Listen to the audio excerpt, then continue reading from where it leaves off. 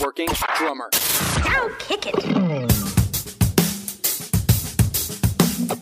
This is the Working Drummer Podcast, serving up perspectives, experiences, and stories from ground-level working pros. Advice, tips, and secrets on how to build a career in the music business. Hey everyone, Zach Albetta here. Welcome to Working Drummer Podcast, and we've got something a little different for you this week. As some of you may know, I've been on tour with the Equinox Orchestra for about the last 6 weeks, so I'm bringing you a conversation with my bosses on this tour. Band leader and saxophonist Jeremy Davis, lead singer Clay Johnson, and trumpet player, musical director, and tour manager Tommy Brinson.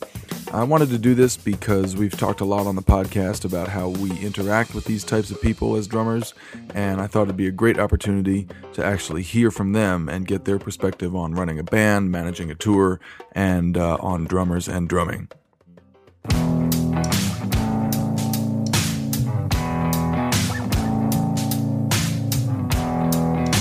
So where do you go to find a treasure trove of information about vintage drums, custom drums, and legendary drummers? NotSoModernDrummer.com. Since 1988, Not So Modern Drummer is an institution dedicated to researching and documenting the history of modern drums, the art of drum building, and the legendary drummers who play them.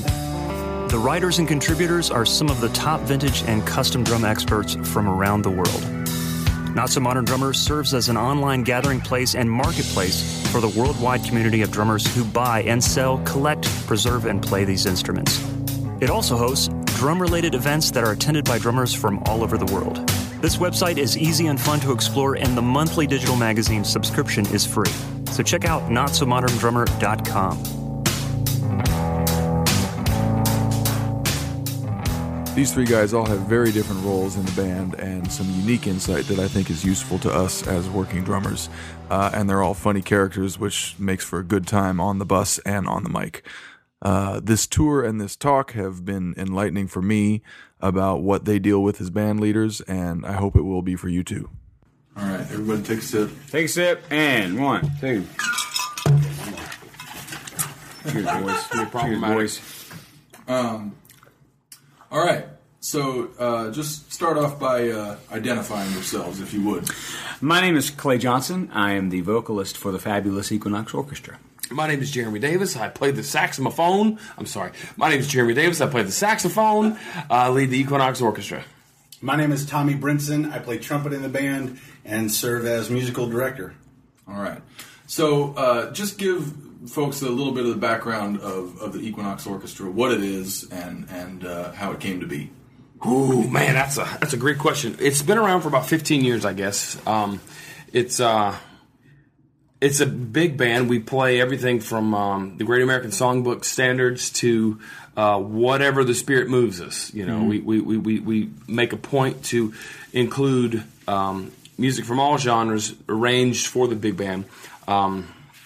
And of course, we have different setups. We'll use the full big band. We'll use a scaled down big band. We'll add strings to the big band. So it's it really is depending on the occasion, the venue. Exactly, depending on what the gig may call for. Right. And this is not the first tour you've done, but certainly the longest. Oh my gosh! Correct. We've done lots of 10 days, 2 weeks. This is a new experience for us being on the road for 4 weeks. 54 days. Well, but we have a break. We have 5 days off in the middle, but this is the longest stretch here. 31 days away from our wives and kids, and so this is by far the most challenging. However, it also is the most rewarding, I think. You know, fiscally and you know, bonding with the guys and just having a good time seeing the country. So. Yeah. It's good. So it's what we've been working for. So we're finally doing it, and we know there's a cost associated, yes. but there's great benefits too. So be careful what you wish for, right? Right. Exactly. So we'll get more into the ins and outs of each of your individual roles in the band, but give us a snapshot of the band right now. The different kinds of gigs that this band does. and the different venues you show up in, and just Sure. the various ways in which this band draws income and puts itself out there. That's a great question. And we're kind of a band in between, if you will.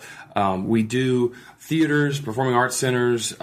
This tour we're performing everywhere from high school auditoriums to churches to big, beautiful concert halls. We do everything from jazz clubs with the quintet, private events, weddings, all that kind of stuff. We travel. We've been fortunate to travel all over the different parts of the world. But this tour primarily is like I say, performing arts centers and concert halls. A lot of the income, I mean, when it comes to like the bulk of income that we get, a lot of that comes from weddings. And I mean, as much as we don't like it, but weddings are they're or as much as it's just like a glorified jukebox, really expensive jukebox in the corner. The wedding market is definitely something that we definitely want to stay involved in. We're involved in a group called Engage Summits, which is a luxury high end wedding group, and it's just a place where they realize that people are willing to spend a whole lot of money on weddings. And just a note about that, I mean, we don't dislike doing weddings. No, not at all. Primarily because people hire us to celebrate the most important occasion of their life, to do exactly what we do. If we were having to play something that was not fulfilling musically or was what we thought was an artistic compromise in some way, it would be different, because I know that's the rub that most artists have with doing weddings. Right, and there are wedding bands and corporate bands that can kind of mold themselves to whatever the client wants. But the cool thing about you guys, and I think other bands are able to do this too, is they've developed enough of a clientele where people say, I want you to do what you do for my wedding. And we're doing that, and we're getting that more and more. Instead of we show up for a wedding, like in the past, the frustration was we show up for a wedding as a big band or as a jazz quintet or whatever, and they say, we need Black Eyed Peas. Play Black Eyed Peas right now. Or are y'all guys knowing Taylor Swift? We play some booty music. I need booty music. Or something. It's even worse when they say, you guys know any beach music? I played a wedding with Atlanta Funk Society. I was playing with Atlanta Funk Society, and this dude came up and said exactly that. Do y'all know any beach music? It's a phenomenon. We need a shag. I want a shag or something. What? I mean, again, having done music for years and years, and before I moved to Savannah, I'd never heard someone refer to beach music. And I think it's just an East Coast, Savannah, Hilton Head, Southeast Coast, Myrtle Beach. I mean, it's like this. South Carolina, it totally is. Georgia coast. That's all it is. We're very fortunate that 99% of the time, people want us to do what we do to celebrate their life, and that is a joy, because honestly, it pays 10 times what the theater pays. Usually, sometimes, and we're not above taking one for.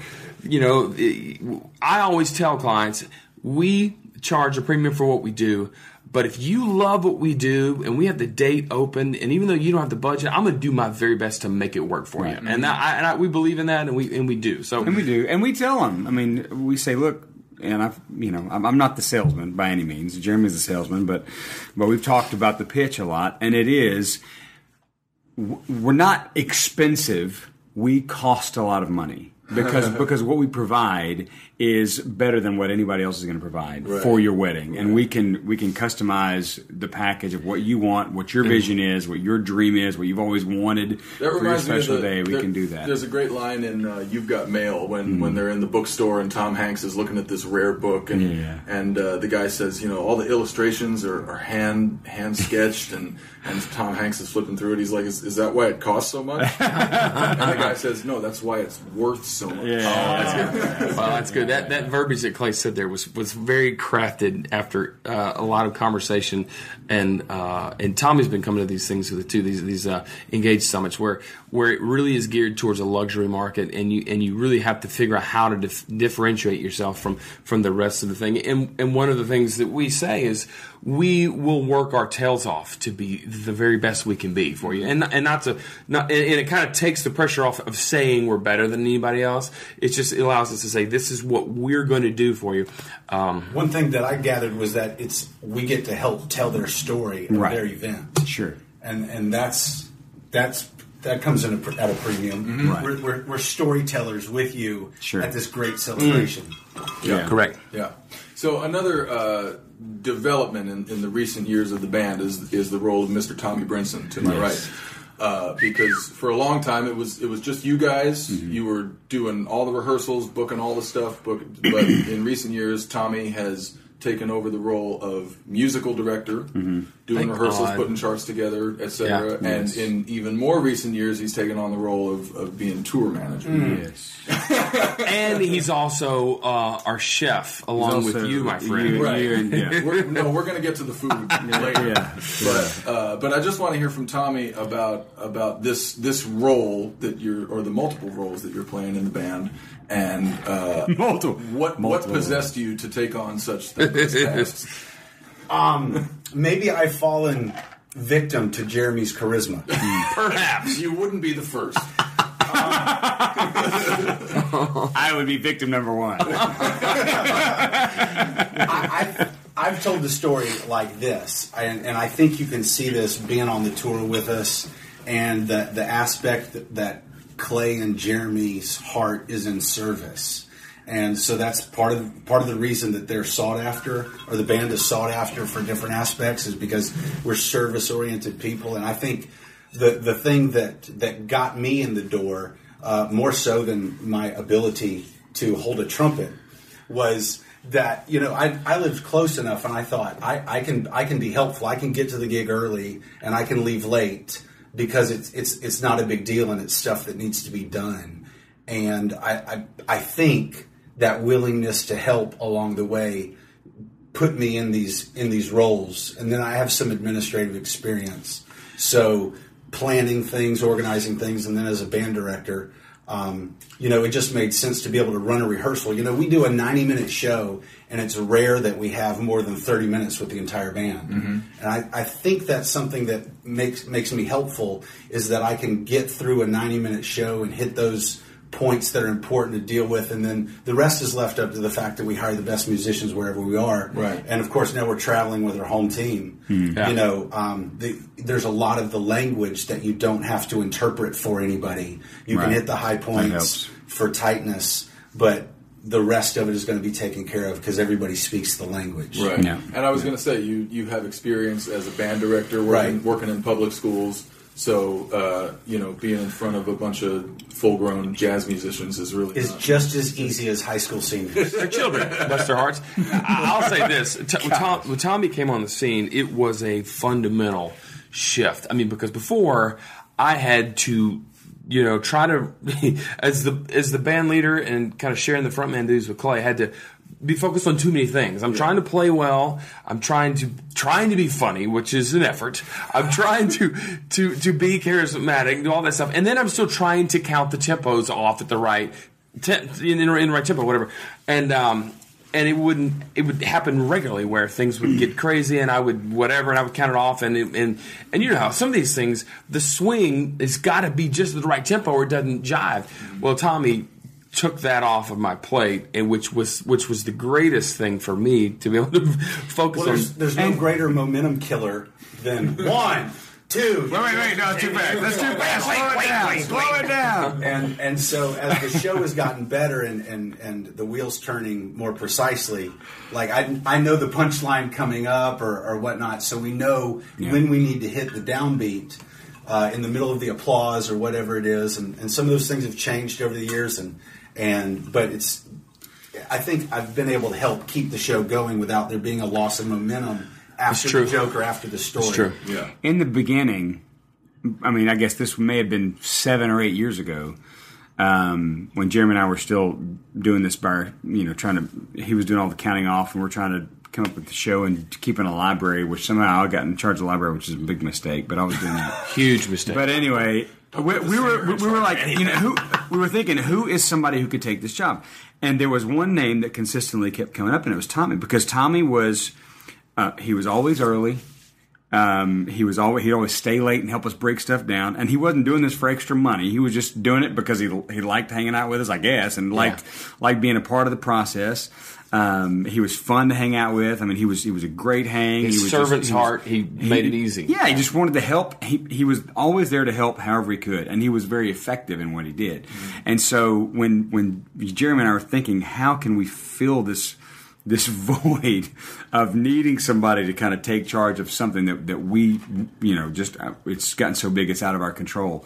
Tommy was the natural guy to say, because he was always there anyway. He was already coming in and helping us get music in order. He was already was there, kind of helping to come up with some ideas for the show. And so we're like, man, let's talk to Tommy. He just, because that speaks to just his dedication and his servant's heart and his willingness to work. Yeah, it's just a great work ethic. And what you're all talking about is finding a way to make yourself indispensable. Yes. We talk about this a lot on the podcast. Yeah. Like if you're a member of a group, or if you want to be a member of a group, you've got to find a way that you can be depended on and be indispensable. But I don't think Tommy was doing that. He wasn't doing that as a means of a selfish ambition of just like protecting himself. He was just the way he is. I mean, because there are clearly people who who are trying to protect themselves and job security and all that kind of stuff, and it's kind of clear. But with Tommy, it wasn't like that. It was just a natural, just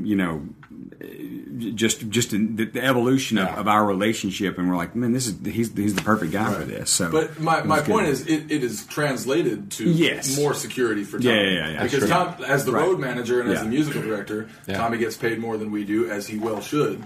But the fact that he went the extra mile in the beginning has now paid off. Yeah. We always definitely. Yeah.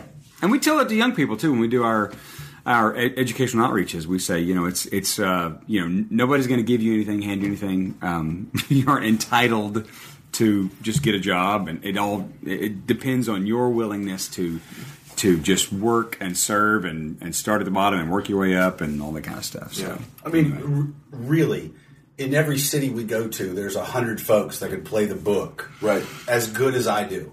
Like that aspect of what I do, there's lots of people that could cover that. Mm-hmm. But there's an aspect of make yourself indispensable. Mm-hmm. But like Clay was saying, it was born out of these guys are just fun to be with, and I'm around, so why not?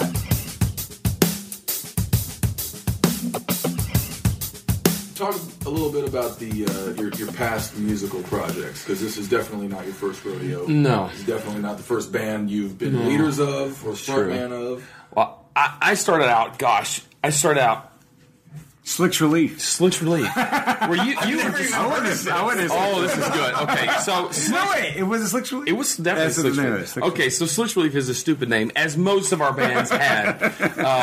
But it was because where we practiced...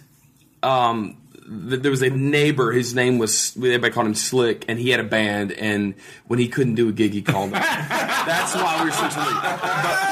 But it was so funny is that band, the DNA of that band has stuck with us and been such an amazing thing. I mean, because the drummer of that band was Derek Mixon. It was Derek Mixon, who was the drummer for Chris Stapleton, who was the drummer for Howard Shaft, the second band, the major band, yeah. And then the bass player for that band was James Cook, who's the bass player for Luke Bryan, who's also the bass player for Howard Shaft. So that was the first band, and that was in high school, and I was a kid playing an alto saxophone in a southern rock band. It was like this was just not a good fit, right? And I knew it, but I'm doing everything from playing the tambourine. I literally remember. I don't play piano, but I remember the guitar player teaching me the keyboard part to Margaritaville. Ba, ba, ba, ba, ba, ba, ba. Jeremy, play this while you're standing here holding your saxophone because you'll be more useful. I'm like, okay, and I had to do it was like I was playing like a marimba or some whatever that part is. It was awful. Steel drum. It's still drums. Yeah, it was terrible. Anyway, so that was my first soiree into the music business. You made yourself dispensable. Very, very dispensable. That's a whole other story. How I found out one day I was no longer indispensable. that band. And it kind of crushed my world and whatever, but I got over it. But that was just kind of the first soiree into the music business. And that was high school. And then we had a few other projects here and there. The first significant musical project was Howard Shaft. And that was just, that was when, Clay and I, with a horn section and a rhythm and blues band, rhythm section, and we toured. It started out in college and kind of got bigger, and we did 2 and 3, 4 shows a week sometimes. The horns were the front men, and we would be up front, all 4 horns, and we'd play and take turns singing, and we do. Tower Power and James Brown and Earth, Wind and Fire and all that kind of stuff, and it was fun. Just it was, and that group ran for years and years. We had a lot of fun with it, and as it was starting to come to a close, I started I think it was a Wednesday night jazz jam with a trio. A bass player who knew how to play jazz, me playing saxophone, who really was an amateur, to be honest, at playing jazz standards, and then a drummer, Derek, the drummer for Chris Stapleton currently. And we started playing that, and we called it Equinox because somebody thought that was a cool name, a Coltrane tune or whatever. And as Howard Shaft ended, I found myself doing more and more of these jazz gigs and kind of learning how to do a jazz gig. And this is still in Louisiana. This is still all in Louisiana. Monroe. Yeah, and so I guess, like I said, about the time that Howard Shaft ended is when I started the Equinox Orchestra. And what I did was I took the best players from the University of Louisiana at Monroe, the best players at Grambling State University, the best players from Louisiana Tech University, and then just the best players from just regionally. And we started every Monday night. I had this big, beautiful rehearsal space downtown Monroe, and we just rehearsed. We'd just play charts. We'd get together, and it was a bigger band than a regular big band because more guys wanted to come. And we sat, and the only charts we had, the only tunes we had were stuff that we basically borrowed in quotes from the university, So they're real. And I remember, I asked their university director. I was like, "Can we borrow some charts? We're trying to start a big band." And he's like, "Oh no, I don't really feel good about that." I was like, "Really? Okay." I was really, really shocked. So one day, I remember the librarian of the university, on the day he was supposed to put all the charts back, he said, "Call me, meet me down at Kinko's. We got business to do." And we copied a bunch of music just so we'd have something to play. And none of that was ever commercially. Nothing we ever took out and did. It was just so us to kind of get our feet under us. But before long, we actually had booked our first gig, and it was still a bunch of weird, oddball big band charts that had no business being in a social event kind of thing. Yeah. They're more of like a heady concert, Buddy Rich kind of thing. Right. So I was going to ask. This sounds like it started out just for the love of big band. That's exactly what it was. And I was not involved at this point. I was married and living in South Louisiana at the point. So okay. But you didn't have designs on turning this into an engine. No, not at all. It was born out of frustration because in Louisiana Tech University Jazz Band, we would rehearse all quarter long this great music, and then we'd play for like a midnight president's breakfast in the student center when nobody came. Yeah. And it was like, and I went to the director. I was like, let's take this out and do something with it because we've worked so hard. The music sounds great. It's fun to play. He was like, oh, nobody. We can't really get a gig. I was like, you gotta be kidding me. Yeah. So, that's exactly what it was. You started out for love of the music, and then eventually it started to become commercially viable. And over the course of a couple of years, it switched completely, where it all became about the show and the vocals. And of course, Clay started to kind of fly in to do some singing with us. And then pretty soon, everything was about him singing and this great band. And so it just went from one animal to a completely different. Yeah. So my background, musically speaking, is different. It's Southern gospel. My mom's dad was a Southern gospel singer, a cappella, 4-part harmony, and I grew up in that. And I even sang while we were in high school. When I was in band, I started singing with a gospel quartet that my family had started, and I was elected to be the lead singer with me and my dad and my uncle, and then a great bass singer, and we were called the Heavenly Echoes, and we toured the church scene, and we sang. Awesome tape. We sang. We made 2 CDs, made 2 albums, and but anyway, so I did the Southern Gospel thing. I remember the album cover. You guys on a boat, a sailboat. It was fantastic, man. Really, I'm going to make fun of that. But that's my background is in a cappella gospel, Southern gospel music, and so that's kind of my. And then when I went to college with Jeremy, we started Howard Shaft, and then just kind of went on from there. So that's kind of my background. So before Equinox, before he started like dragging you in to sing, you were not a jazz singer. No, I mean no, not at all. I mean even when we were in college, and I sang so we did for 2 years or 3 years. We had an opportunity to play Jazz Fest with our college band, and I sang What Is Hip. So they were like, we have a great arrangement of What Is Hip. Who can sing it? And I was like, I can sing What Is Hip. And so I sang it, and we had the big band there, and it was great. When we did what were some of those other stupid? We did Sharia Moore. My Sharia Moore was one. There were several vocal charts that we did with the college band, but I didn't sing any Frank Sinatra. In fact, the first Sinatra tune that I sang, I think, was "Fly Me to the Moon," the big band arrangement of "Fly Me to the Moon" that we did for some 4th of July show in Monroe on the levee there. And that was the first time I'd ever done any. And that and "Like Be a Lady." And that was like before then I had not sung any like standards, crooner standard type stuff, and so I still feel like such a novice when it comes to singing all those songs. So because but you've come so far. I mean, gosh, the beginning, that was 15 years ago. How you approach those. Yeah, those even songs. the way that I sing, the way that the phrasing, and even in my. If you want to use the word Amish, or the way that I position my tongue in my mouth, and the way that I hold my jaw and everything, all that changed when I started singing barbershop music, which that's a whole different chapter of my life. When I sang barbershop, so we're in Baton Rouge, and I sang barbershop, and it was they taught me how to better phrase and better hold my face and my jaw, and right, because there are all kinds of different sort of timbral manipulations that you can. Oh, sure, yeah, exactly. And I grew up, with the Southern gospel background. It was almost like this big, wide open. This is Southern gospel.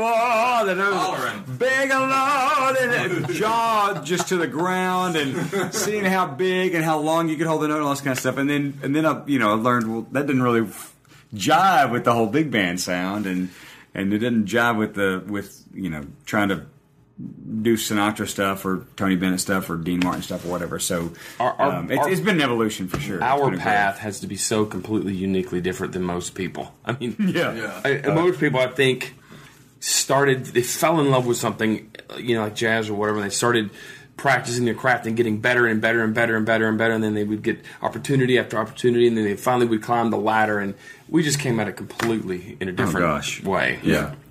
Well, it's kind of an example of there's that, I don't know if it's a Facebook meme or whatever, but it's like what people think success looks like, and it's a straight line going up, and then what success actually looks like, and it's a squiggly weird thing. Yeah, that's true. That's one thing that's good, and that's led to more success, is that when there's been those setbacks, I mean, that's just a new challenge to overcome. Mm-hmm. I mean, we've in several instances we've just been complete novices, or should I even say completely ignorant of the trouble we're trying to get ourselves into.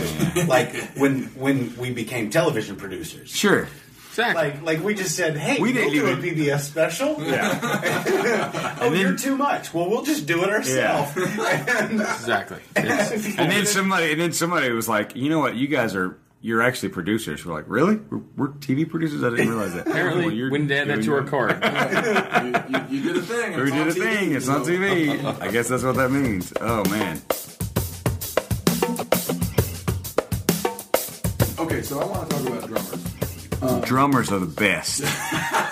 We love drummers. We have some strong opinions about drummers. We're gonna. They're all good. First of all, Jeremy, just tell me what your hiring criteria are for drummers. Okay, drummers. Gosh, it's such a unique thing. Drummers are different than other players. I think because there are great drummers that I love to play with, but I would only hire them for a small combo gig because they just what they do. They swing so hard. They play great, but they do not have what it takes to drive the big band. And then some drummers are like jazz guys. And they play, and they're really like they know where one is, but God bless me, I don't have a clue where one is, right? And I will say, brother, let's just say you're way more musically superior to me because I don't know where one is when you're playing. But if I don't know where one is when you're playing, then we have a problem. So because I'm the jerk trying to play here, and so there are a few guys that play that way generally. One that I think of specifically that I don't really work with a lot. One that I do work with a lot, and he knows me, so he makes one more obvious. He's like, Jeremy, here it is, baby. I'm laying it out there for you. So you heard it here, Working Drummer audience, from the guy signing the checks. Don't hide the one. I'm telling you. It's like, I get it. And the guy singing, bless his heart. Bless the guy singing. That guy. Because I have no idea if I can't find one. Oh my gosh. We're going to get to you in a minute. But you're right. It's like, specifically with the big band, it's such a different animal, and you know this, Zach. It's a unique skill set because there's a lot of intuitiveness, I guess, there's a lot around the notes on the page that you have to know. Yeah. And I learned this the hard way. I had an arranger for a time that worked for me that wrote 80% of my charts, who did not write drum charts, and this is before you came along, but literally the drum part would be 8 pages of rests. Hash marks. And slashes. Just slashes. And all that stuff went in the trash can and was transcribed by really amazing drummers like from North Texas or North Florida. Angry. Who were not happy about having to deal with this. But they did. They put it down into a one-page thing that a drummer could sit down and they could do it. But you're right. The drummer, this has been my perspective. And this may be a little bit of an overstatement, but you get the point. You could hire the greatest group of horn players on planet Earth. Let's just say you got 13 of the greatest horn players that ever lived. And then you put an average sounding drummer on the band, and guess what? The band will sound average. If you put a bunch of pretty decent high school horn players and you put a burning drummer in there, and the band is going to cook. It shouldn't make sense, but it totally does. So the drummer has a disproportionate amount of responsibility to be fantastic. Because, again, in big band, there's all these setups, there's all these kicks and pops and sugabooms and things that happen in between the music. And I don't even, to be honest with you, I don't even know how much of that's written. I don't even know. I know some of it's written. I know that a lot of it is just something that a good big band drummer knows this is supposed to go here. So that's my perspective. And when I'm hiring drummer, especially for the big band, there's only 5 or 6 guys that I'll call. We've learned the hard way this lesson. Again, not knocking anybody, but there's a lot of great drummers that we've used in recent years for big band shows, and the big band just fell flat because there was no drive, there was no push, there was no fire, there was no explosion coming from the back of the band, And even after I would communicate, say, hey, look, I need more. I need you to drop bombs in this section. I need you to really lead from the back of the band. Yeah. And after that just didn't happen, I realized that is a great drummer who just doesn't. I am putting them in the wrong place. Let's put them when we have a great quintet gig or maybe a septet gig or maybe just a cool little quartet or whatever. They will be spectacular, but just not when it comes to driving the big band. I remember the first couple of gigs that I played with Equinox. Like my instinct in a big band is to be kind of a dick. Good, for lack of a better term. That's what you need. Nailed it. Sorry. Wait, did I say that out loud?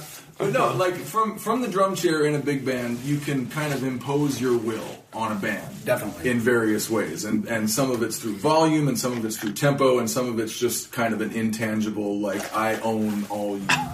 You people follow me. But I noticed that the first couple of gigs I played with Equinox, like, the more I did that, the more you'd kind of turn around and be like, yeah, man. That's right. That's it. Give it to me. That's what you got to. And it's a funny story.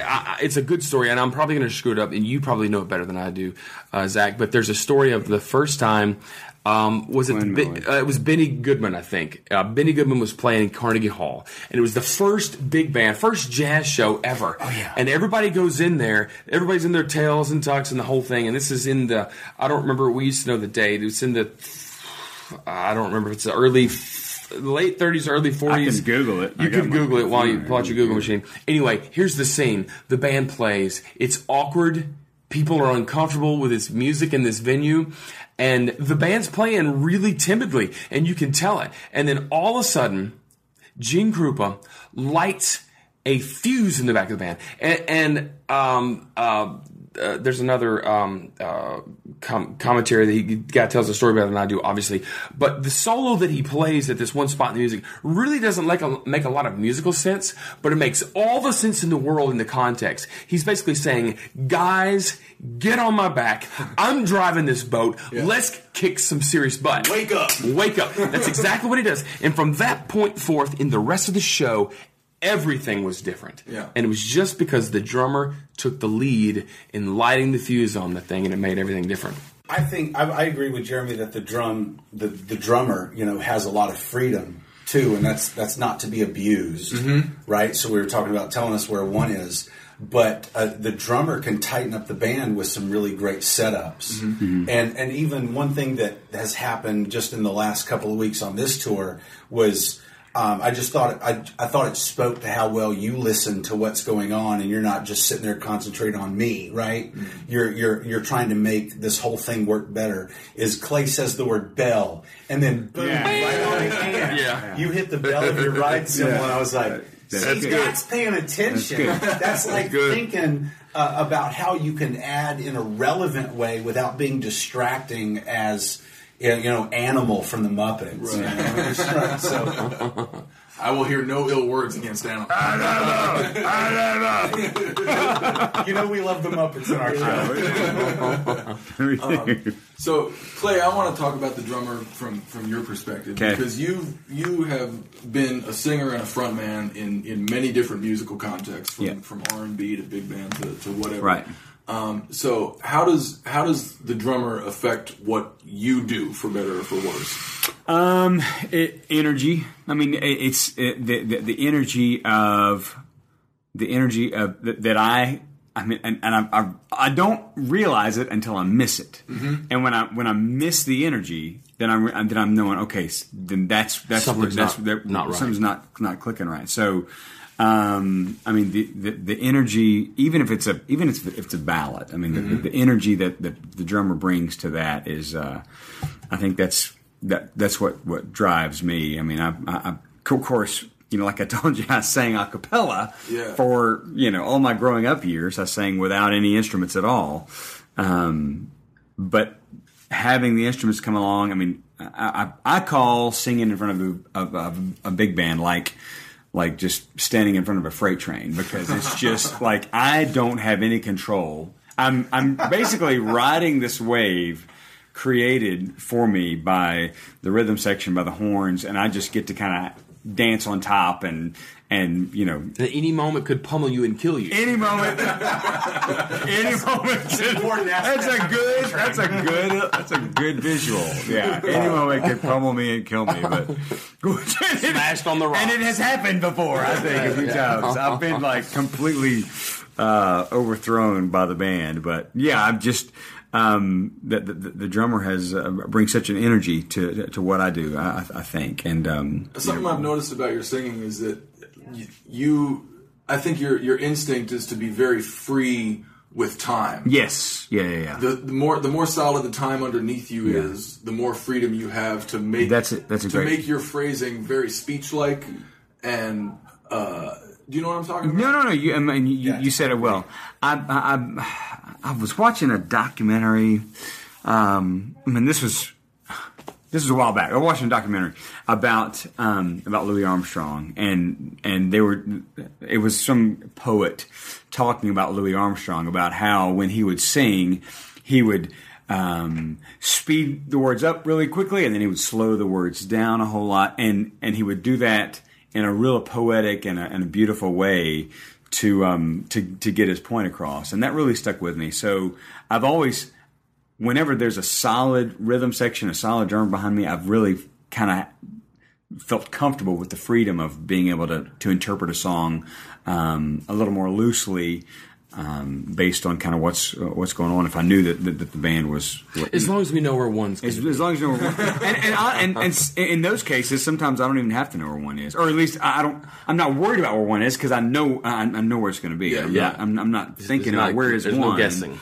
There's no guessing. I don't have to. I mean, the beauty of what we do, and I'm so grateful for having the guys that are behind me, is that I don't worry about the band falling apart, or about anybody being musically about maybe an emotional train wreck. But otherwise, when we're on stage, I don't worry at all. And so, but we have been on stage with guys before that I've worried, and that. I think the worry and the uncertainty and not being able to trust the guys behind me, I think it really translates in how I deliver a song. But when I have no concerns at all about the guys that are behind me, then it makes it so easy. So, and that's all kind of rooted in a great drummer, for sure. So kudos to you, man. Oh, man. For a long time, Equinox was just a band. You played gigs and you got paid. Right. But in recent years, you've been trying to establish a kind of a philanthropic, service-oriented arm of the band. Talk about that.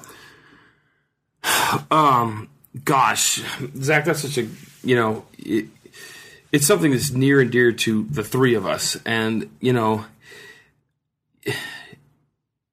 we can start by saying this for your listening audience. I am a working pastor of a church. I preach every Sunday morning, and I grew up in a family of preachers and church workers, so I grew up in that.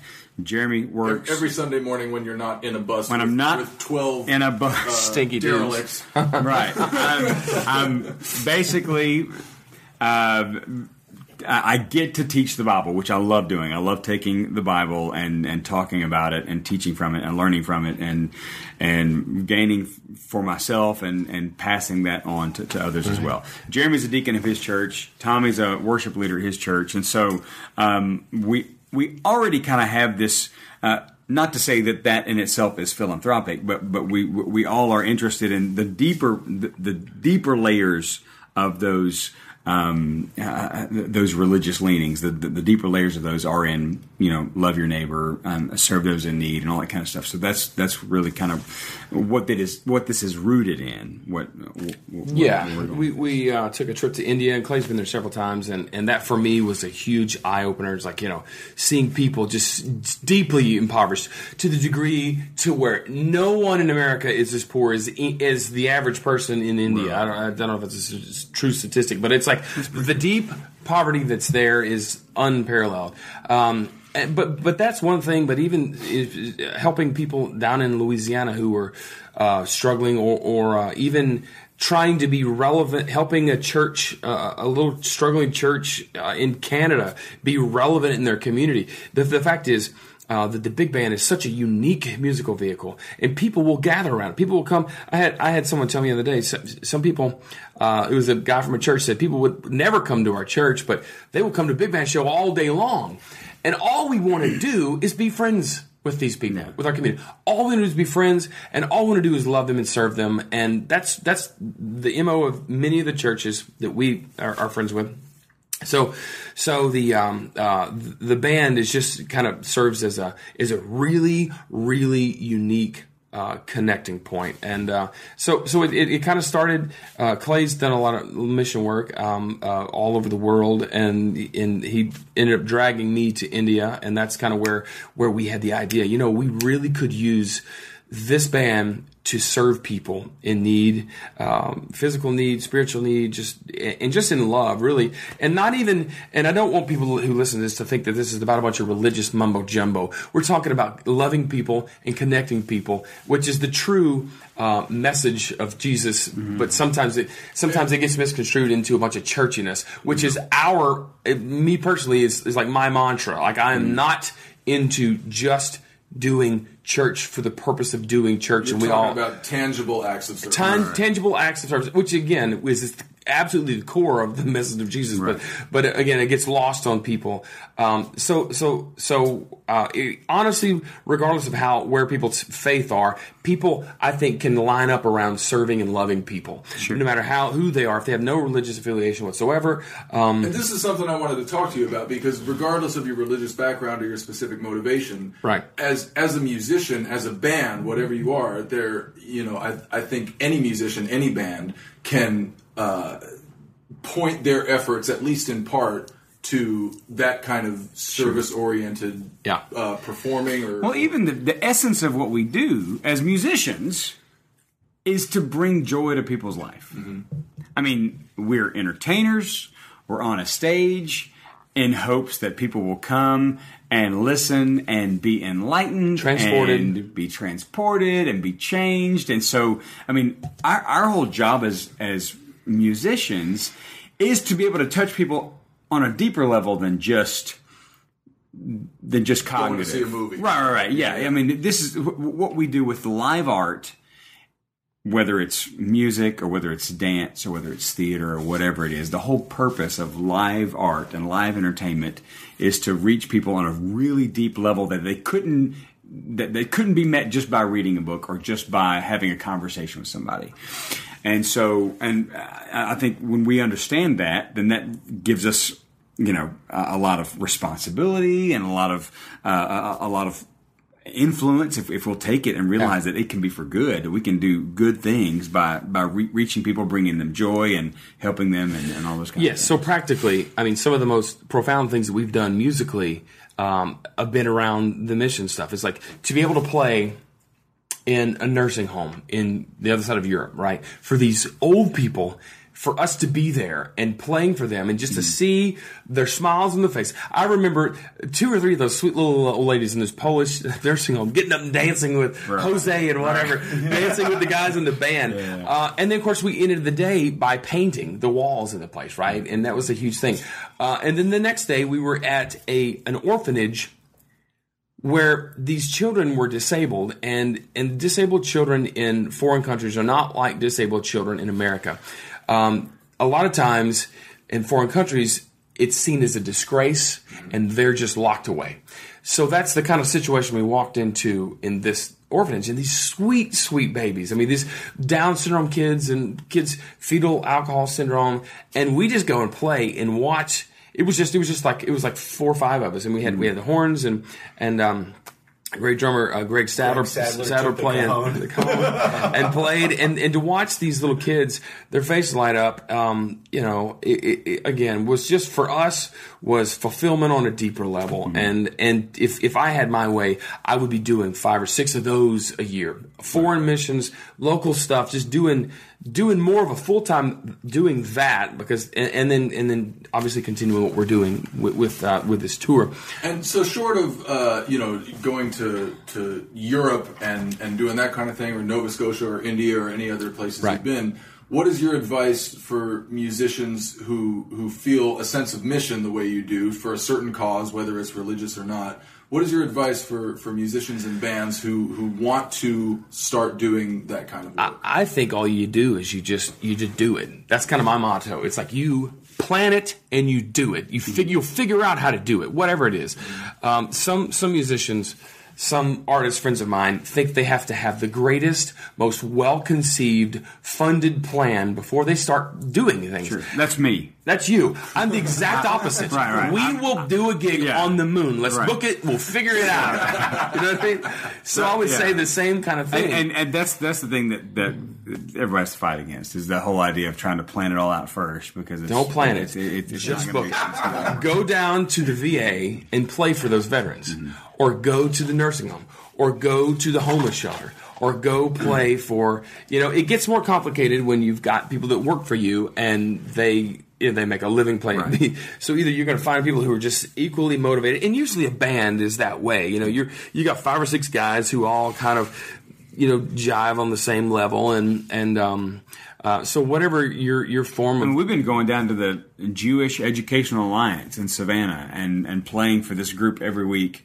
And we've done it 2 or 3 times, and they bring in these kids that are there for the daycare. The JEA has a daycare. They bring all these little kids in, and they'll sit them down, and we'll play for them. So you're playing for 80-year-old people and 8-year-old people and at the same time. There are so many opportunities to do that, and you're not going to get paid anything, but you're still going to have an opportunity to bring joy to people's lives. But that's what speaks well too about the way y'all run this thing.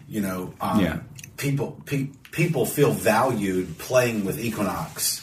I think it just with the way they're treated. I mean, we're rolling on this bus that's pretty cool, and those kind of things. So when you ask somebody to do one of these low-paying jobs or no-paying jobs, like it's so irregular that somebody that's not always involved is not there. Right. Yeah. Right? There's so many guys that are playing every job, including the no-paying ones, because they're so well taken care of in other ways. And I think that also speaks to the service part of Equinox. Like, it makes sense that you want to take the service other places, and people want to go along with you because they personally experienced service. Right? They feel served and feel valued. I've overheard a lot of conversations that the 3 of you have had. Sure.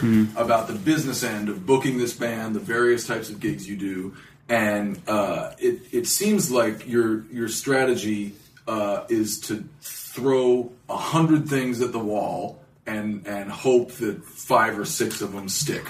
That is every day of my life. That is what I do. And to be honest with you, I mean, my path has been different. I went to business school, and so I think that is one of the biggest parts of what's different about this, because most musicians, as you know, will avoid anything remotely close to business or math or writing or anything that's actually practical in life, like the plague when they go to school. I mean, I know it. I have friends of mine who literally are about to graduate and they're taking remedial math, or they're taking a business class or a speech class. My path is different. I took business, and so I do have a more of a fundamental understanding of business. But that's exactly right, Zach. What my job is every day is I get up, I turn the computer on, and I write a big to-do list of all that I'm going to do. I'm going to call this club. I'm going to call this private venue. I'm going to call this. I'm going to write this thing. I'm going to do a constant contact blast to these people. I'm going to talk to this. I'm going to do all this stuff, and then I'm literally going to spend the entirety of the day throwing all these things against the wall, and PBS is in there, and then there's this European thing in there, and then there's a cruise thing in there, and then there's the gig next week in there. There's a church thing. There's a wedding. There's a church thing. I'm going to throw all that in there, and then if I throw enough every single day, we'll all be in the money. That's the general rule. If I only work for 3 hours a day, and I take a real light, and I only work for 3 days in the week, or if I were to really stop doing all that, then the money train would stop. Because people do call us, and the phone does ring. But I'm a firm believer. We're a firm believer that it is what you make of it, and it's driven by effort. It's driven by effort, not exactly. It's and that is such a foreign, horrifying thought to so many musicians. I get it. It's like, you've got to be kidding me. Yeah. And I'm not just about the effort, but just about this whole business thing. It's like, guess what? You're in a business. Yeah. And it is very much a business. What we always tell the kids when we do educational outreach is, you can get a a doctorate from the greatest music school on planet Earth in how to play the saxophone better. You could spend 10 years studying the saxophone, and that's just okay. Now you can play the gig, right? Whatever. I mean, there's 50 dudes who can play the gig, and the people who are going to get the gig are going to be people who understand business. Like you said earlier, they understand how to make themselves invaluable. They understand what really makes the world tick. But yeah, that's what I do every day. I'm throwing 50 things against the wall and just and that's what salespeople do, and I'm not delusional about it. This we're selling the band, and that's the deal. So I'm throwing as much out there as I can every day, and in hopes that we land a big fish every so often. Yeah, and we've talked a lot on this podcast about drummers are sidemen. Drummers are not typically band leaders. We're not typically the guys making the calls and doing the pitch and all that. And it's one of the reasons I wanted to talk to you all is because we talk about people like you all the time, but we haven't really heard from you on the podcast about what your day to day is like, and and keeping a band working. Yeah. Talk about this tour, because this is the longest run that Equinox has done. Mm-hmm. Yeah, it's a monumental task. It's been a lot of people have worked really hard to make this thing come to pass. That guy right there. That guy right there. Well, even before Tommy, because Tommy has spent a considerable amount of effort. But 5 years ago, we started this conversation about this tour, and it was with the guys who an agency friends of ours in Nashville, and it was like, okay, well, the time wasn't right for us to do it this year. Well, the time's not right for us to do it next year. The time's not right. Finally, the time is right. We went, did a big showcase, performed for exclusive theater bookers in Nashville, and we slayed it. It was the biggest 15 minutes. Oh, my God. It really was. We played for 15 minutes and ended in a standing ovation, which is rare among presenters, because presenters are hard people to move. When I say presenters, I mean the people who book the theaters. Those are presenters. Right, and we should just take a minute and say that the majority of the gigs on this tour are through an agency. Correct. Live on stage. Yes. And it's this entire infrastructure of theaters all over the country with community concert series. Subscription bases. Right. And so this, I think musicians and bands are under the impression that they have to do the legwork on an individual basis for every venue and every gig they play. But there are networks, whether it's the wedding thing you were talking about, the Engaged thing, or this live on stage agency. You're right. So this one was like about 5 or 6 year relationship with this agency before we finally got our opportunity to do it, and they did most of the legwork on the front end. They knew the band sold itself. We played, they loved it, and then they closed the deals. They set it all up, and then I worked really hard to fill in the gaps, because basically they couldn't send us to Wyoming without something close to it, right? Because obviously, who wants to drive to Wyoming and spend 3 days from Savannah? So there was rules. They did all that stuff, and I contracted. I booked a bunch of shows around, kind of did the routing, and then Tommy stepped up to the plate and contacted every single one of those venues, figured out how we were getting there, where we were going to stop. I gave him a budget on the hotels, and he's done a great job of kind of staying on target or far below what we thought we would be spending. Mm-hmm. So it has been a real monumental effort. 18,000 miles, a total of 54 dates, I think, out, 54 different cities that we'll have been in. And that's really just the 2017 part of this whole live on stage thing, because we already had 2, I think it was a 7-day and a 10-day, or 10-day and 12-day. It was in 2016. In late fall and early winter of 2016. And let's not forget the fly out to Sioux Falls in February. Who doesn't like South Dakota? It actually wasn't bad. It wasn't bad. It was cold, but it wasn't. It was warm. It was 34. It was a dry cold. It was a dry cold. Where did we fly into? We flew into Aberdeen. We went from Savannah to Atlanta to Minneapolis to Aberdeen. And Aberdeen is where they had the the greeting. The lady had the with a piece of paper on it and said Equinox. Bless her heart. We flew into the jetway at Aberdeen. Yes. But out of all the things we've done, because we like you said, for They had the baggage carousel that was like a little. It was like one little thing, like a lazy Susan on a table. They just kind of went. Yeah, it's pretty accurate. But so this is a huge undertaking for a lot of reasons. It took a lot of people, a lot of work, and to do all this, and it was very, very, very expensive too. I mean, obviously, if you roll out with a 45-foot tour bus with the sleeps 12, that's really expensive. And so for me, my life, I spent 6 months living with a budget, with a massive budget breakdown, having every single date, 54 dates, subtotaling into a zero sum, adding up at the end of the day, figuring all that out. 6 months of my life. And honestly, I can see it reflected in the rest of my life after this tour is over, because I spent such amount of work on the tour. But that's just one of those things that happens. You can't focus on everything at once. What I was going to say is we've done 2-week tours, we've done 7-day tours, we've done 10-day tours, but never have we undertaken something so huge. I think we're more than maybe we're halfway through it or whatever. And I think it's great. We've learned a lot. As things always go, I usually learn things the hard way. I learned how. I always joke about the band Howard Shaft, because I learned how not to do everything in that band.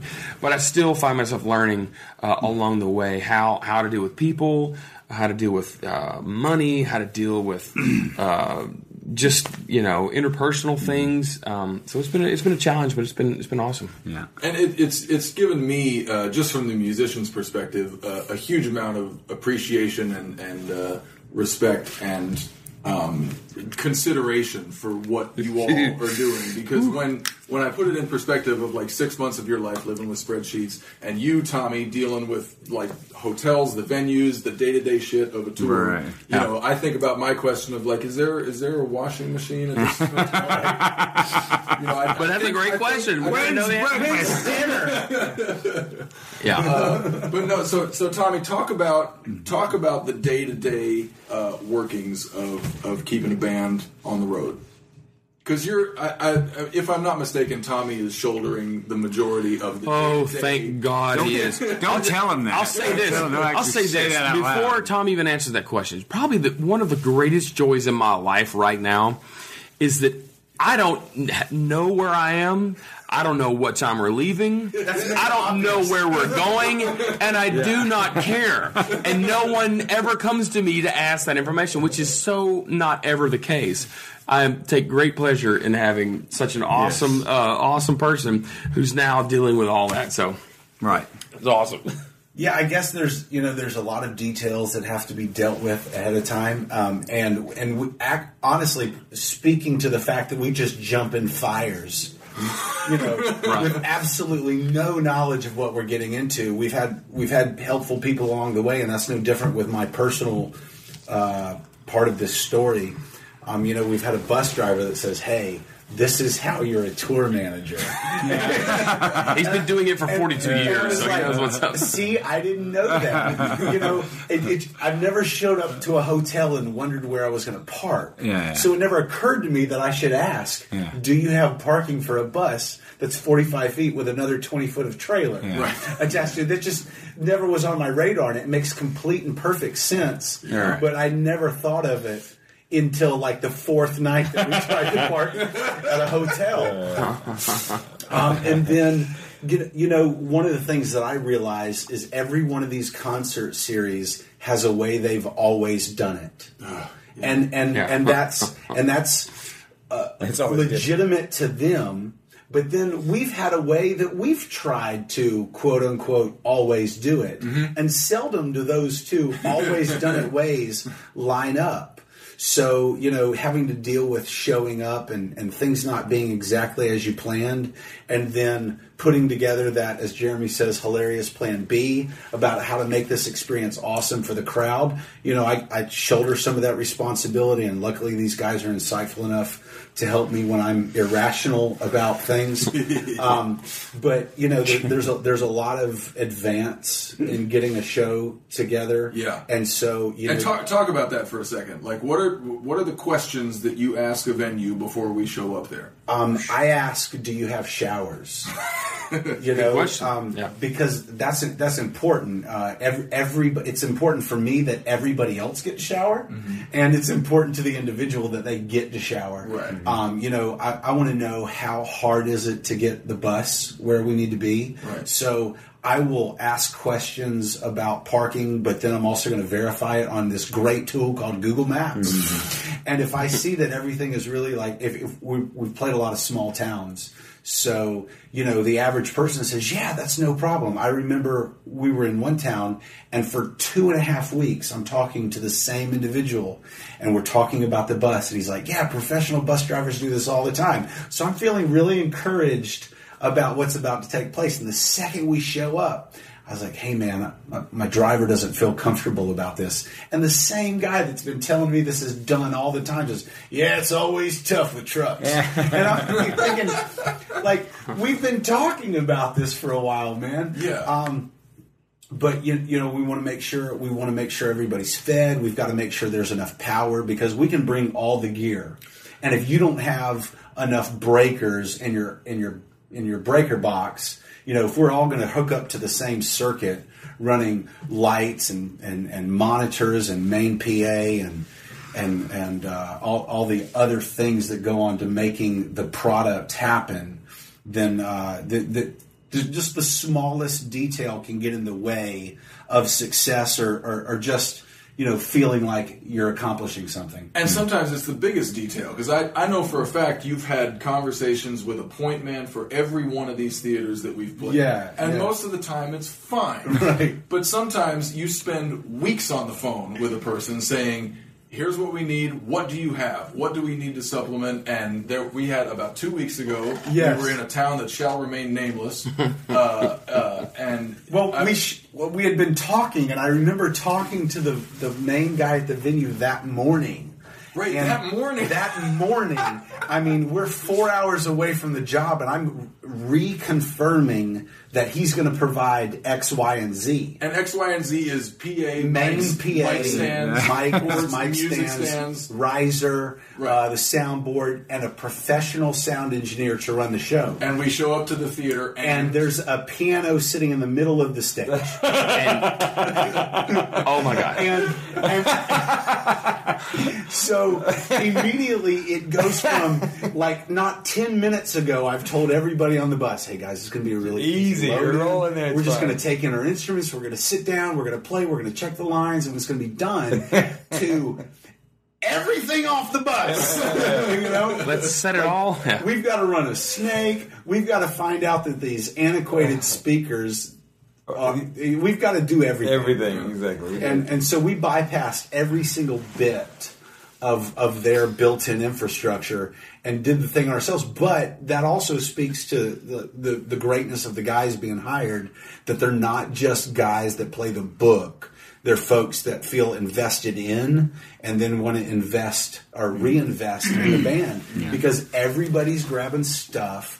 Everybody's running cables. Everything's making sure, we've done enough of these jobs. Everybody has a general idea about where stuff is supposed to go, how it's supposed to be set up. Mm-hmm. And, what's wild is I was talking with our bus driver just a couple of days ago, and I'm like, sound check's at 4:30. He's like, so what time are we going to get there? I said, I don't know, 4 o'clock.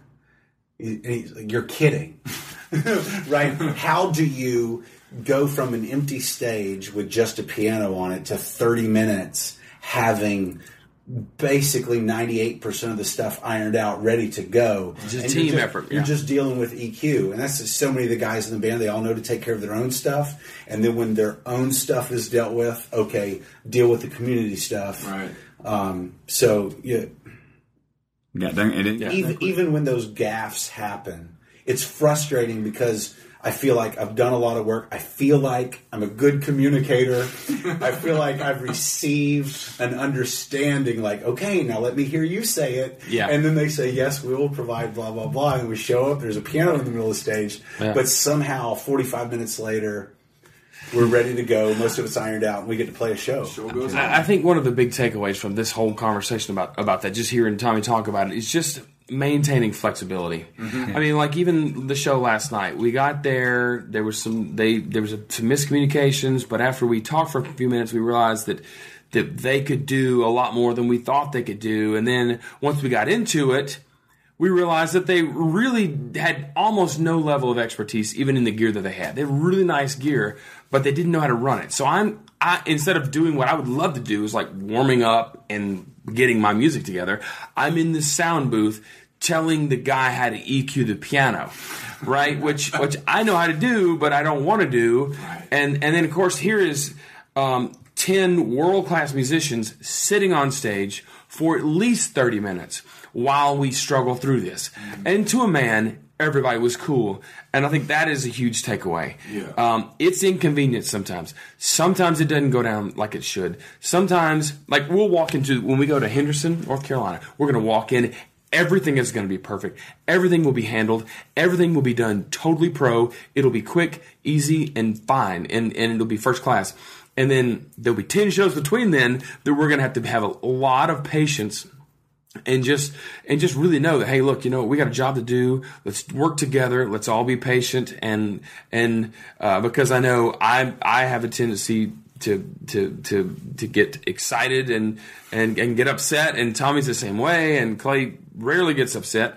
But that's the way I am, so I have to be aware of that and just try to be cool. And honestly, I think that's one of the biggest things that I've learned, or maybe one of the things I've grown in this tour, is just trying to be cool. You know what I mean? Well, I think that's something that works well for us. If I've got to go have a difficult conversation, I really enjoy Jeremy being there, because if I'm gonna start to get lit, then he's gonna notice it, because like you just said, we're so much alike. Cut each other off. And hey, right. And hey, if Jeremy's the one, I can just put my hand on his shoulder, like, hey, we can't forget about whatever. Right. And then there's just gonna be these cues among us. Hey, like, remember, we're here to perform a service for some folks. And this tour has been a good lesson for me, because this is the first time I've done a long run like this. Not unlike you guys. I've been out for a few days. I've been out for a week here and there. But being out for weeks and a couple months at a time is a different beast. And I'm someone who is attached to my routines. Oh yeah. I don't think of myself as a flexible person. Right. I can get impatient and dark in a hurry. But being on this tour and just dealing with those kind of situations, dealing with 12 dudes on a bus, especially 12 musicians who are all amazing. It's like it's a lot going on there. Yeah. But it's been just a good lesson for me in patience, in flexibility, in all those things that I usually suck at. Yeah, man. That's true. This tour is partially sponsored by Visit Savannah. Oh, and the fact that you guys live in Savannah or based in Savannah it's a big part of the show. Mm-hmm. So not only is it a big part of the show in an artistic way that connects with people, but it's also paying some bills. It is. And we kind of stumbled upon it. We have a relationship with the city of Savannah.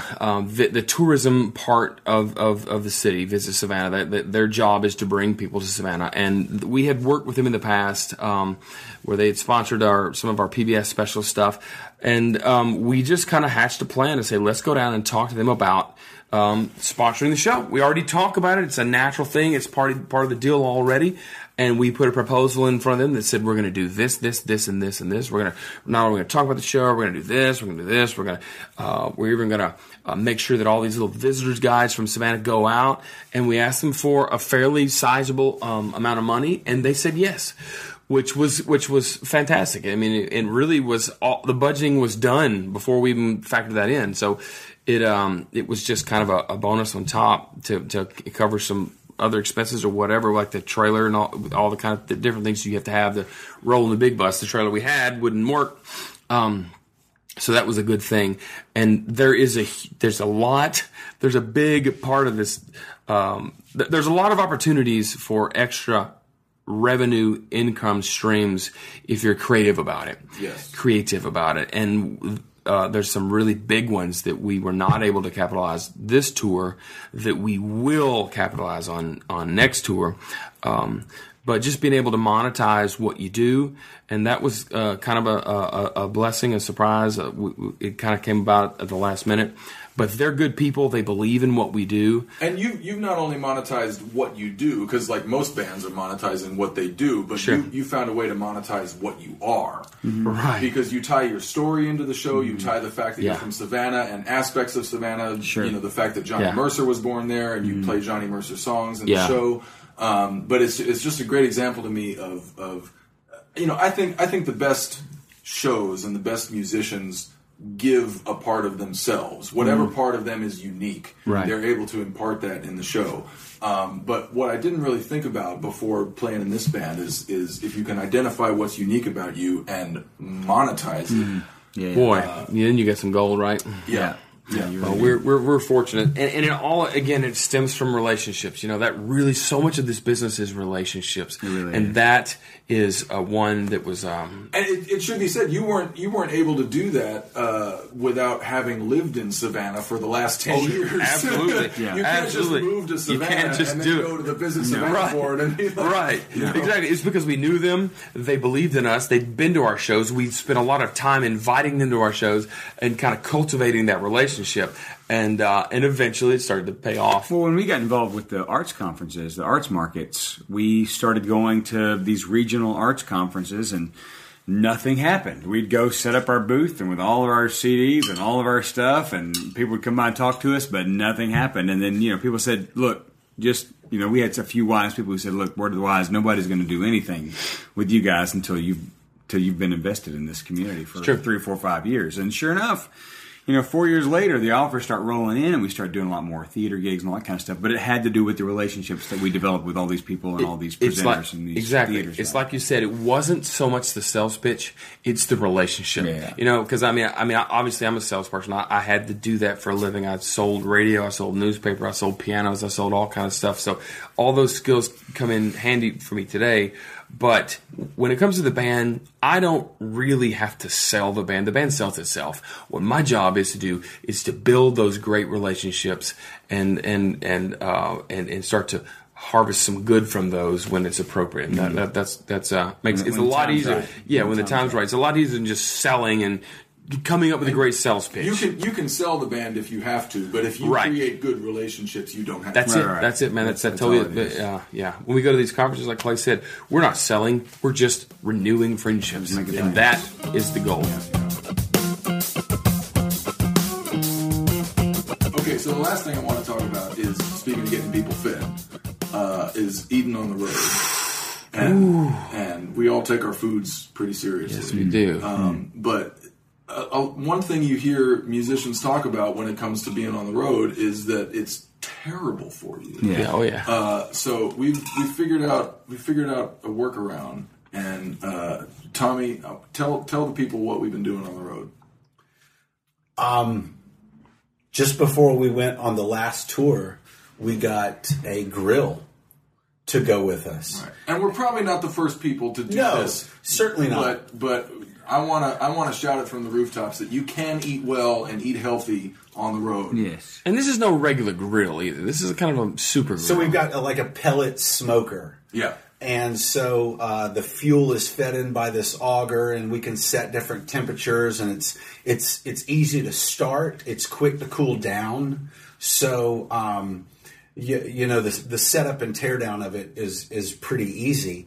But we've had the fortune of traveling through some places known for great food. Like when we've gone to Louisiana, we just happened upon this place called Bergeron's Cajun Meats, and they had their own restaurant on one side, and then you walk over the other, and there are these the meat coolers filled with already prepared, as far as seasoned meats and stuff. And so we've got this grill with us, and then folks are willing to go to the grocery store and get some vegetables and stuff. And what's fun to me is I love to cook, but I love the camaraderie, for this particular instance, the brotherhood that is the hang. Yes. And so that's another thing that's so great about the musicians that we have. It's not about just the 90 minutes on the stage, because anybody can suffer if they have to through that. But we're having to live with each other and do life with each other. This is one of the things I want to advocate about cooking on the road, because it's not only better. It's not only tastier than making these. It's healthier. It's cheaper. Because you go to the grocery store instead of going to a restaurant and having to tip people and all that. But the thing I've realized on this tour is that the hang around the grill outside the bus main event is... Even if you go to a great restaurant, whatever your version of that is, you're there for 30, 45 minutes. They're bringing everything out to you as soon as it's done, and then the meal's over, you're stuffed, and you never got to enjoy the company. So even if it takes, it can take 2.5 or 3 hours sometimes for us to all, because we don't have a 700 square inch. We're not able to cook everything at once most of the time until recently, but. Even if it takes... You got a day off in the middle of nowhere. Right. Drink a beer, smoke a cigar. And it may not look it doesn't look glamorous. I mean, I look at the back of the pictures we take, like we're in a stinking parking lot of a motel, and we have these grills out, and what it looks like it would be. What are you guys doing? You're sitting in a parking lot, with a grill on the ground, but we're having the time. But I have to say, but Tommy and Zach, you guys, we were in Roswell, New Mexico. We went to literally the worst museum on the face of the planet. Left there almost as soon as we got there. Which is worth the price of admission. $3? I mean, if you're going to pay $3 to go to the worst... And it was not worth $3. No, just say that you went to the worst museum in the world for $3. Yeah, it's worth that. It's worth it. Whatever. We ended up back at the motel. But these guys just absolutely made the greatest tacos that I have ever eaten in my life. They were chicken. They worked it over. They grilled the chicken. They pulled the chicken off. With the hatch green chilies. Yes, the hatch green chilies. They put it in a cast iron Dutch oven, and I had no idea how amazing it was going to be. And so listeners to the podcast know that I am a native, or not a native. I wasn't born there, but I grew up in Santa Fe, New Mexico. Yes, Roswell is just a couple hours from there, and as soon as we got into New Mexico, when we left, we had talked about that. I had brought so many chicken thighs with me. And you had said when we get closer to where I'm from, we need hatch green chilies. So the second we walked into a grocery store and they had the hatch green chilies, like the plan was hatched. We are making tacos, and so I remember we got some fresh white onion and we got some cilantro, and we seasoned the thighs and we grilled them. It was ridiculous. And we had the hatch green chilies going in the Dutch oven, and we're cooking in shifts, like we're making this up as we go. And then, like Jeremy said, we pulled all the meat off the thighs and we stew it together. And then we're at the Best Western parking lot in Roswell, New Mexico. And then your host Zach grilled the flour tortillas. Corn tortillas. The corn tortillas, and everybody comes by with a tortilla and some aluminum foil, and we're just putting it on top. And we got some cheese, and it was... I'm telling you, it was the greatest meal that I can remember ever having. And it was really good. But Zach touched on one thing, which may serve as a good exclamation point to this whole conversation, is that there is a lot that goes into being a professional musician, and there's hours and hours of preparation and music and heart and soul and all that stuff. But when it boils down to, ultimately, is your ability on some level to connect and be around other people. Because if you could be literally the greatest drummer in this case in the world, but if you're hard to deal with, if you're hard to be around, if you're hard to hang with, if you're hard to do anything with, then guess what? Then you're going to have your own band because no one's going to hire you. That's just the rule. When I'm hiring people, and I write a lot of checks, I 1099 300 people a year at least, and that's just the ones who make over the amount that have to be. That's because we travel a lot and we have our own crew, but we pull in a lot of the guys. So I can speak with a lot of expertise on what musicians bring to the table and what their ultimate value is to the musical propositions happening.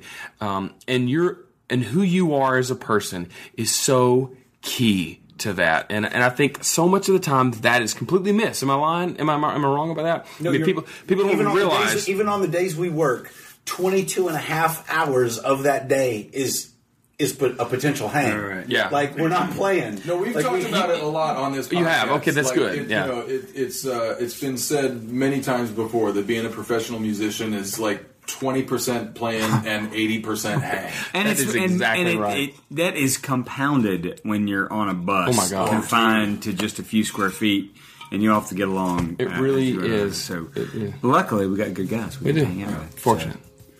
Well, fellas, I think I've taken up enough of your day off. The rest of the band is drinking fine whiskeys on the bus. That's what we're doing here. Man. No, we've been trying to be quiet about it. But I think it's time to join. Awesome, man. All Well, right, we sounds appreciate the good. opportunity, pal. Thanks, Zach. Thank you. Thank you, guys. Appreciate you, brother.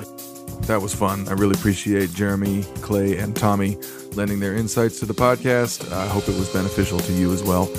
You can check out the Equinox Orchestra at equinoxorchestra.com, also on Facebook, Twitter, and Instagram at Equinox Orchestra. And you can request your local PBS affiliate to air their special Live from Savannah, on which Working Drummer podcast guest Marlon Patton played some wicked drums and I believe did some engineering, mixing, and mastering as well. You can follow us on Facebook, Twitter, and Instagram at Working Drummer Podcast. You can also subscribe to us on iTunes and leave us a rating and review if the spirit moves you. You can also stream the podcast directly from our website, workingdrummer.net. Hope to see you there. Thanks as always to Mike Jackson for his technical assistance, and thanks as always for listening.